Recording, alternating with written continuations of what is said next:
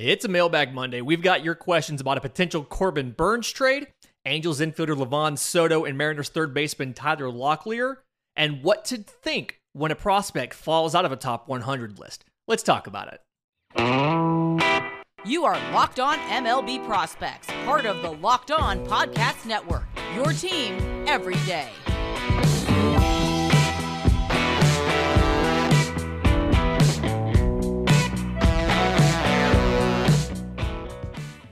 Yes, welcome on in to Locked On MLB Prospects, your home for all things minor league baseball. I'm your host, Lindsey Crosby, baseball writer and podcaster. Thank you for making this your first listen every single day. And today's episode is brought to you by our friends at FanDuel. Make every moment more. Visit FanDuel.com/lockedon to get started today.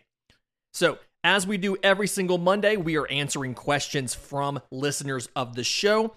First question I want to get to came from Uncle Ted Talks on YouTube, and it was in response to the Angels show that we did, the preview last week, and he was asking if the Angels had the minor league talent needed to make a trade for Corbin Burnes and or fill some needs organizationally at the deadline.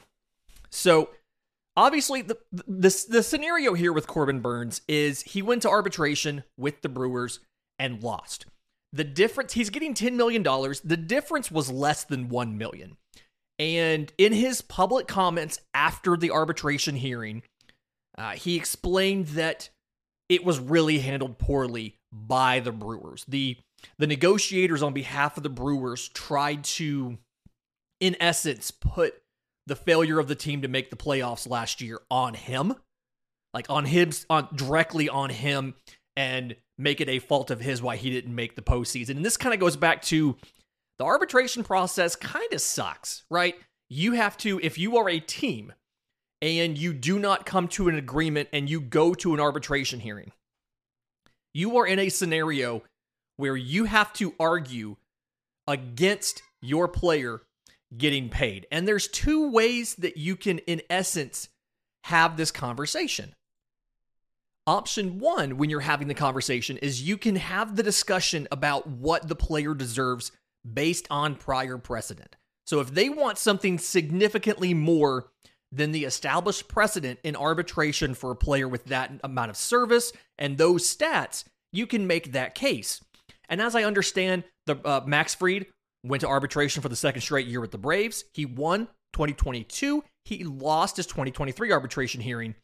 And as it's kind of been explained, that is the scenario with the Braves. The Braves kind of showed, here are the comparisons.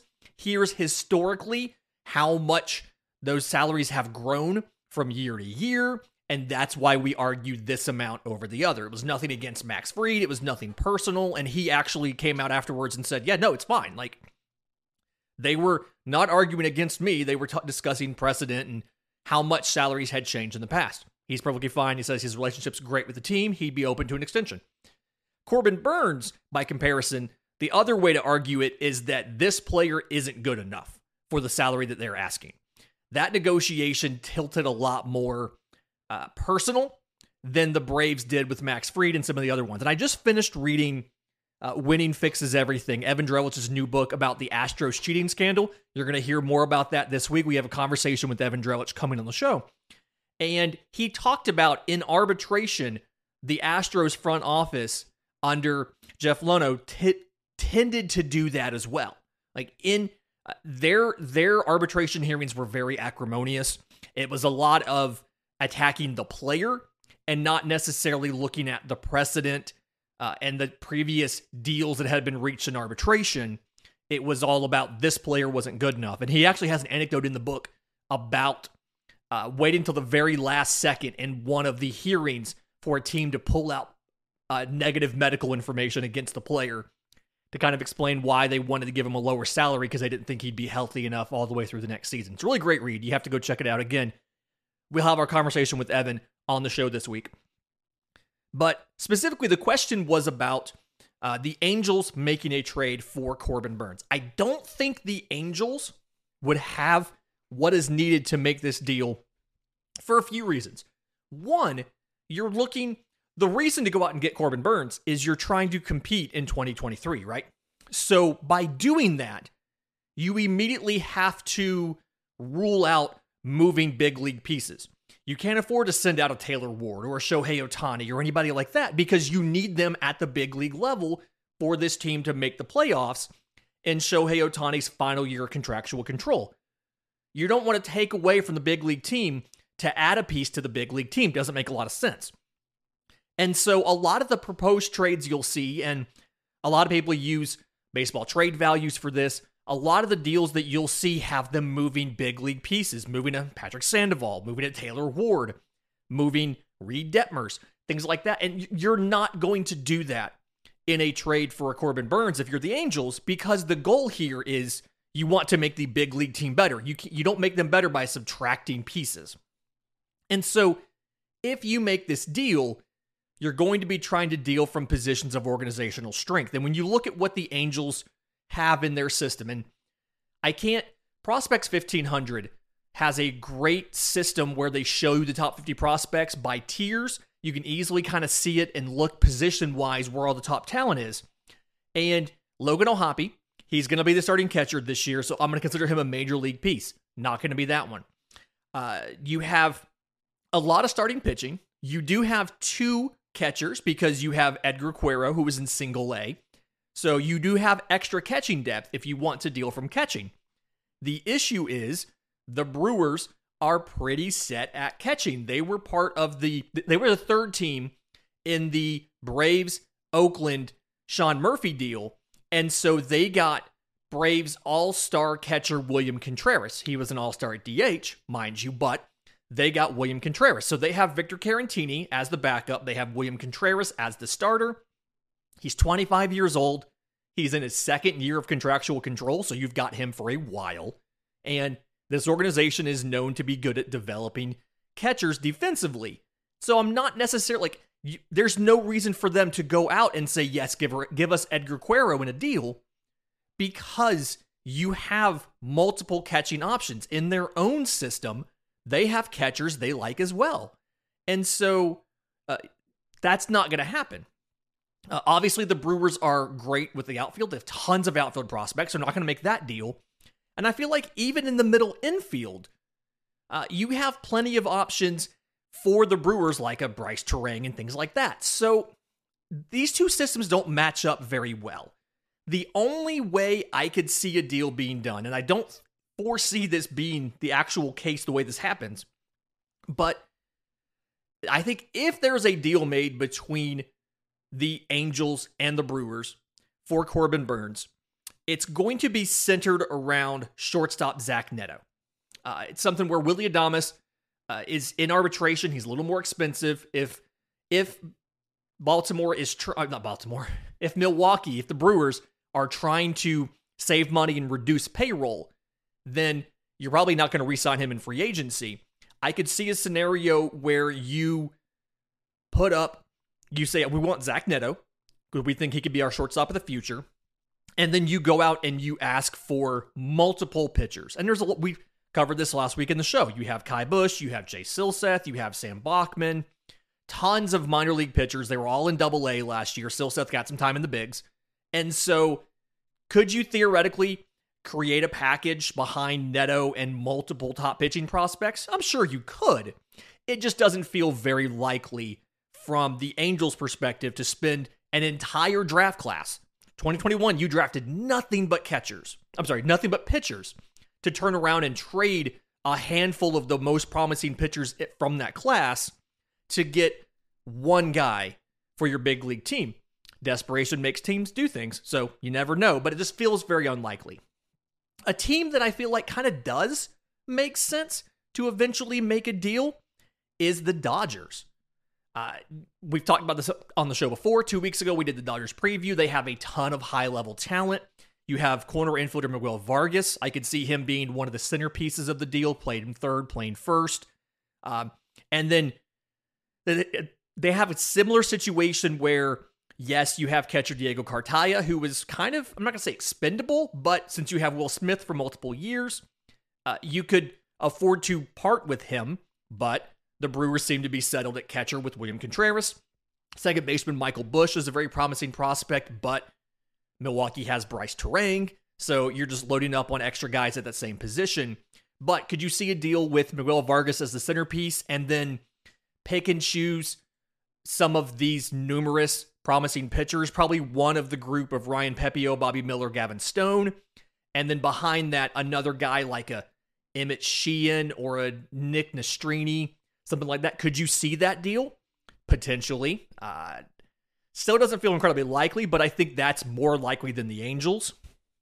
I do think the Cardinals could match up pretty well with the Brewers, but obviously that's not going to happen. They're not going to trade him inside the division. I think the outcry would just be so insane. There's no way that front office would leave the ballpark alive.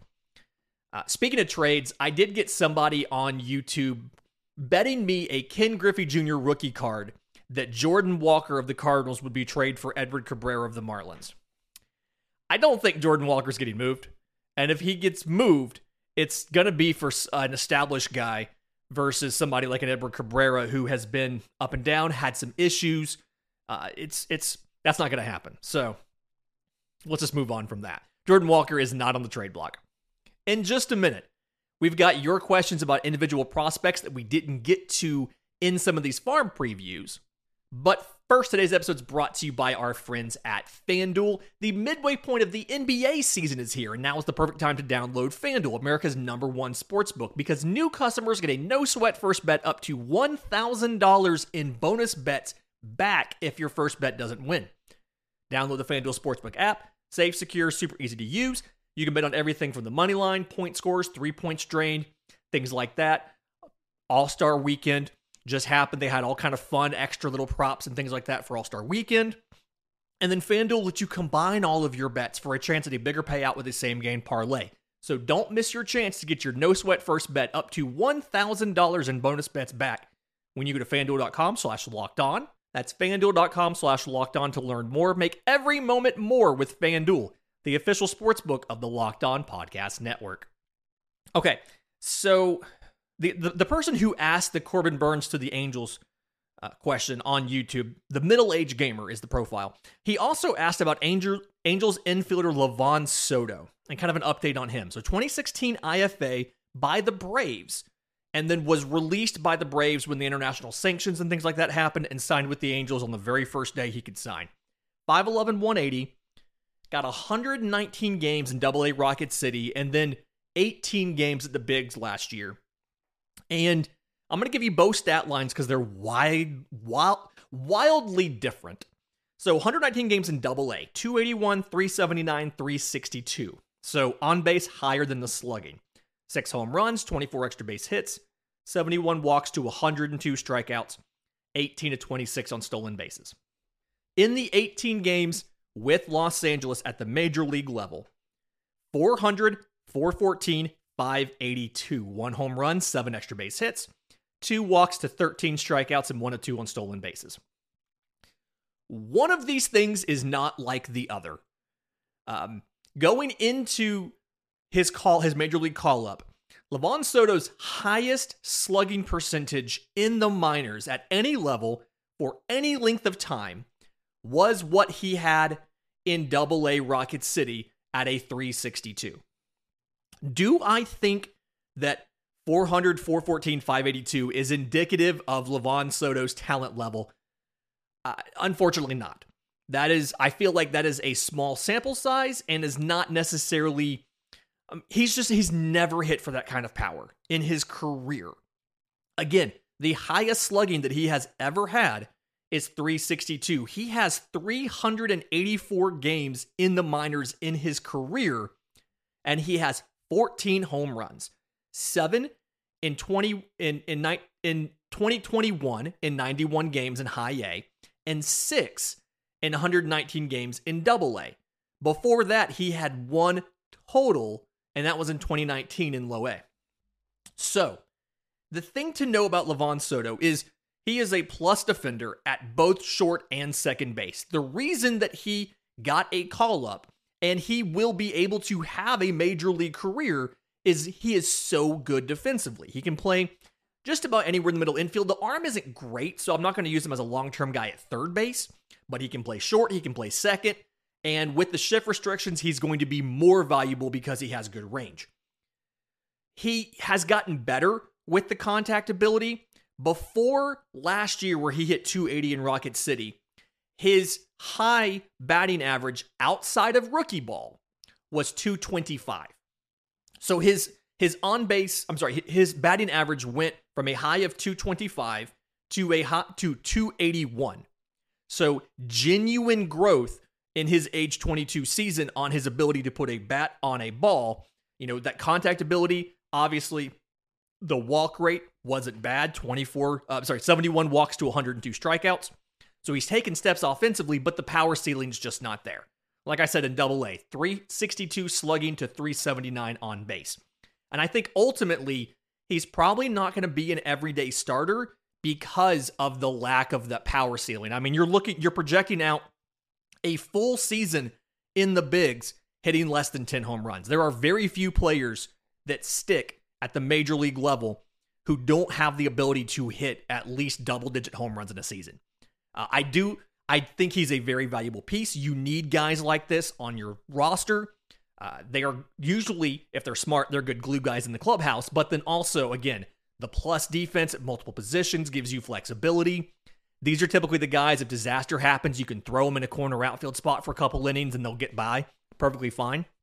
But I don't see him as having an above average career at the major league level simply because the offense isn't there. Now, if he comes out and hits 15 home runs next year at the major league level, I will eat crow on this. It just doesn't feel like something that's likely to happen. Another guy, Reds outfielder Ariel Almonte. This question was from Bagwell's crew in our Discord. Speaking of, if you have questions for the show, you can drop them in our Discord. Link is in the episode description. Link is in the show notes. We have a thread just for mailbag questions so we can keep track of them. I go there first when I'm making out the scripts for these Monday shows. But Ariel Almonte, 2021 IFA, 6'4", 190. He has good size. Got 42 games in rookie ball last year. 286, 390, 493. 6 home runs, 17 extra base hits, 21 walks to 49 strikeouts, and 101 on stolen bases. He needs to hit. He needs to hit because the speed is kind of iffy. With the little bit that I've been able to see, I had him as a 40 speed. Baseball America had him 45 or 50, fringe to average. But either way, the defense is only kind of average. Now, the plus, like the arm is plus, big arm. And so you have that going for you. But the big thing here is offensively, the power ceiling is higher, right? So in the DSL in 2017, 5 home runs, slugging a 438. He moves to age 18 to rookie ball, so a little bit higher level of competition, gets 42 games, hits 6 home runs, slugging a 493. The stats in those 42 games, 286, 390, 493, 6 home runs, 17 extra base hits, 21 walks to 49 strikeouts, and exactly 1 stolen base. He has good pitch recognition. He makes good swing decisions. The question is, where does that power end up? Where is that power ceiling? And I think ultimately where that power ceiling ends up determines where he is ranked ending 2023. Is he a top 20 prospect? Is he a top 15, a top 10? You like the size of the arm. You like the ability to at least be average in a corner outfield spot. But again, you just need to figure out what that power ceiling is going to be. I walked about half the time of his strikeouts. It's fine. The higher batting average, like a lot of that, just where is the power ceiling? We need to know that to know overall what is Ariel Almonte going to be. So this year, low A will be very critical for him. Ideally, you want to see him low A to high A this season. Third guy, Mariners third baseman Tyler Locklear, 2022 second rounder out of VCU. And this question was from VWG Runner, again in our Discord. But 6'3", 210, and got 29 games in low A. He only had 2 in rookie ball, so I'm kind of skipping that. 29 games in low A Modesto. He's a Modesto nut here. 282, 353, 504. 7 home runs, 12 extra base hits, 7 walks to 29 strikeouts, no stolen base attempts. The stolen base attempts were not there because he's a decent athlete, right? Like he had offers to go play football in college. but he did baseball instead. And the speed isn't necessarily great. Combine that with the arm being somewhere between below average and average at best, I don't see him sticking at third base. The hands don't feel like they're necessarily that smooth on the transfer. His footwork's a little bit messy. It feels like he's a future first baseman. And so, again, he's going to have to hit. Now, massive, massive power. I considered him as one of your power tools only as good as your hit tool guys. But just such a small sample size, I really wanted to see him in a full season setting at an age-appropriate level. Again, he was 21 years old. He's out of college, 21 years old at low A last year. The questions on the hit tool, kind of the same as when he was drafted. It's kind of mechanical stuff, right? So the actual swing itself doesn't stay in the strike zone that long. So some of that is the angle, the bat path. Some of that is the mechanics of the swing. So something he needs to kind of work on there because he's got good pitch selection. He's got good pitch recognition, choosing when to swing, the swing decisions as far as this is a ball I can damage. This is a ball that's a strike, but I can't punish it, so I'm going to let it go. Take that for strike one. We'll try again. He's good at all of that. It's just when you faced a better pitcher, you face better pitchers, again, age-appropriate pitching, that can execute the elevated fastball, can execute a pitch up and in, things like that. He's got to have a mechanically shorter and quicker swing to get to those balls. So that's what I want to see this year. Ideally, high A Everett to double A during 2023 for Tyler Locklear. In just a minute, really interesting question about guys falling out of the top 100 and what to do about that or how to think about that. But first, today's episode is brought to you by our friends at Built Bar. Spring training is here, so whether you're going to Florida or to Arizona, this is a road trip. If you're like me, you eat a ton of junk in the car, right? You eat chips and candy, sodas, pretzels, crackers, popcorn, all of these things that aren't necessarily that healthy for you. And so this year, what you have to do, I'm making my spring break. I'm making my spring training trip in March. We are packing Built Bars. So one, they taste good. They hit that same mental thing as candy does, right? All Built Bars covered 100% real chocolate. And so it feels like you're eating a candy bar. The flavors are fantastically diverse. Churro, peanut butter brownie, coconut almond, cookies and cream, brownie batter, tons of fun flavors, but only 130 calories and 4 grams of sugar, so they're healthy for you, and 17 grams of protein. So they hit that mental thing of you feel full because you have protein. So really good for you. It's the best way to do your road trip. You can go to built.com, check out all the flavors, grab whatever you want, and then if you run out on your trip, go to the closest Walmart or Sam's. If you go to Walmart, you walk to the pharmacy section. You can get a 4-bar box of cookies and cream, of double chocolate, or of coconut puff, or go to Sam's Club and get a 13-bar box of brownie batter and churro. Or order whatever you want, whatever flavors you want at built.com. Okay, very interesting question here from our Discord. FFEJ17. He asked about prospects dropping out of the top 100 and how to feel about that. Do some of them go on to have good careers and things like that? So a little context here. If you add in, so every team gets around 100, I think it's 180 prospects in the domestic system, right? Divided amongst your 4 affiliates and then the complex league. You're allowed to have that many players domestically. And then you have all of the players in the DSL. Those rosters are typically larger. Sometimes you even field 2 teams. And so your pool of prospects, as in minor leaguers, in the entirety of all 30 organizations is around 7,000 players. Now, you're going to have some of them in AAA who no longer have prospect eligibility. Career 4A players, veterans who have been up and down, things like that. So round it down to 6,500 or so. That means your top 100 list is just a very small sample of the total number of prospects. Is there a really big difference in number 85 and number 90? There's not really. And I think more so than thinking this guy is or is not a top 100 prospect, it's more important to think about why the guy is no longer a top 100 prospect. So, MLB Pipeline has their top 100 out. And Oakland A's infielder Zach Gelof, 2021 second rounder out of Virginia, he was a top 100 guy in 2022. He is not a top 100 guy in 2023. And when you look at what happened, he tore a labrum, missed some time last year. He got like 9 games in AAA Las Vegas after a good portion of the season at AA Midland. He went to the Arizona Fall League later, but it's something where he didn't necessarily get an opportunity to correct some of the bad things that you saw. So you saw some stuff you didn't love. AA's the biggest jump for most players.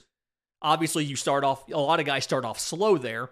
By the time he started to recover and rebuild his stats, he got hurt and missed most of the rest of the season. He finished with a high strikeout rate, like 27.5%. Now, the walk rate's good, 11%. But this is something where, because of an injury and because of the sample size before the injury not being great, he got downgraded just enough to fall out of the top 100. Obviously, I still think he's going to be a good prospect. He's playing in the World Baseball Classic. If you want to hear more about the World Baseball Classic, by the way, let us know in the comments on YouTube, on Twitter. I'm at Crosby Baseball, shows at Locked On Farm. Let us know if you want to hear about it, and we can cover more about it on the show. The flip side of this is guys who drop out of the top 100 due to ineffectiveness. So Baseball America had a handful of guys drop out of their top 100, but I think the biggest drop you saw, Rangers pitcher Jack Leiter was a top 50 prospect, and he fell all the way out of the top 100. And specifically, when you kind of look at what he did, his first year in the bigs after being drafted out of Vanderbilt, they sent him straight to AA. So very, very aggressive assignment, right? And while he was there, the fastball kind of backed up as far as the movement profile and what it did. It had a pretty steep approach angle in college, looked a little flatter. The movement itself didn't have as much run, didn't do as much as it did in college. So the fastball backed up. And then he struggled to throw strikes. I want to say he came in under 60% strikes, whereas he was better than that in college. So his walk rate went up to about 5.4 walks per 9. And so they backed him up. He also struggled with lefties, which I think goes back to not having as much of that run on the fastball. So that's a scenario where he fell back. He still has a lot of the same tools. If he can improve the fastball and get back to throwing strikes, he'll easily come back on the top 100. Not worried about that. Tons of talent. Another guy that dropped, Luis Angel Acuna, who I'm not trying to pick on the Rangers here, just two that happened to pop up really well. He got a slow start to the year because he fouled a ball off his foot, I think. But he strained his hamstring. That's what it was. He strained his hamstring in his very first at-bat. That's what it was. But he fell back for a couple reasons. One, the folks at Baseball America weren't thrilled about the aggressiveness, so they downgraded his hit tool. He swings almost every other pitch. It's like 47%. And then the ground ball rate was over 50%. So he's very aggressive with the swing, and it's suboptimal contact, right? He's got a ton of exit, like he has good above average power. He's getting plenty of exit velo. He's just not putting the ball in the air. And then when you combine that with the fact that because of the arm kind of being below average, they have him as fringy. I've got him at below average. He's going to have to move from shortstop to second base. So offensively, you have questions about the quality of the hit tool. Defensively, you're moving to a less premium position, right? A position with less defensive value. He backs off the top 100. I still think he has what it takes to be a good major leaguer. Has some questions with the approach, but just falling off the top 100, I wouldn't necessarily worry too much about it, provided you can pinpoint why. That's, to me, a little more important than the fact he is or is not a top 100 player. Is there a big difference in number 95 and number 105? Not really. Edouard Julien is not a top 100 player. Offensively, he is. Defensively, he doesn't have a position. And so, I think he'll be at first base eventually. They've been having him at second. but the lack of the defensive value is what pushes him back a little bit off the top 100. Do I think that he might be better than whoever's number 96? Probably, but it's just such a small margin and it's such a small sample size, I wouldn't worry too much about a guy falling out of the top 100. Final question before we go. Somebody asked me on Twitter, and I can't quite find the tweet right now, but he asked me, like, you reference strikeouts per 9 and walks per 9 a lot. What are good marks for those, and do you adjust them based on the level of competition? So I do keep in mind the level of competition, and I reference them a lot because I feel like it's a pretty easy way to explain the quality of a guy's stuff when it comes to strikeouts or his ability to throw strikes when it comes to the walks. So take Andrew Painter, for instance. Andrew Painter last year finished with walks per 9 under 2. And the thing there that was illustrative to me is as he moved up through the system, low A, high A, double A, guys who have a really good chase pitch, guys who, you get guys to swing and miss because you start a slider in the zone and you take it out of the zone. Sometimes when they move up, the better hitters don't swing as much. And so you'll see the walk rate tick up. So the fact that his ticked down as he went higher in the system was even that much better. And one of the reasons why I feel like his control was legitimately plus versus somebody where they're kind of getting by relying on the hitter to not be that good, if that makes sense. Strikeouts per 9, kind of a similar situation. It helps illustrate how good a guy's stuff is. And so you'll see some guys, when they're at like double A, their strikeouts per 9 are under 9, so averaging less than 1 strikeout an inning. And that really tells you that that's the type of guy that's going to get by at the major league level on inducing weak contact versus a guy who has a 12 strikeouts per 9 or something like that, where his stuff is just so good, you're going to swing and miss. And it's kind of illustrative of what type of player that guy's going to be at the bigs. And this is, again, assuming he makes it. We just assume guys are going to make it when we talk about them on the show. And so that's why I like to use those, because they help paint a picture of the skill level of the guy's stuff without having been able to see the guy's stuff, because this is obviously the main format of the show is an audio podcast. Shout out to the people on YouTube who keep telling me, hey, you should put highlights on this. It's 90% of our audience is audio, so that's why we do it like this. A reminder, if you have questions for the show, I'm on Twitter at Crosby Baseball, show's on Twitter at Locked On Farm. You can email us, lockedonmlbprospects@gmail.com, or again, drop your questions in the Locked On MLB Prospects Discord.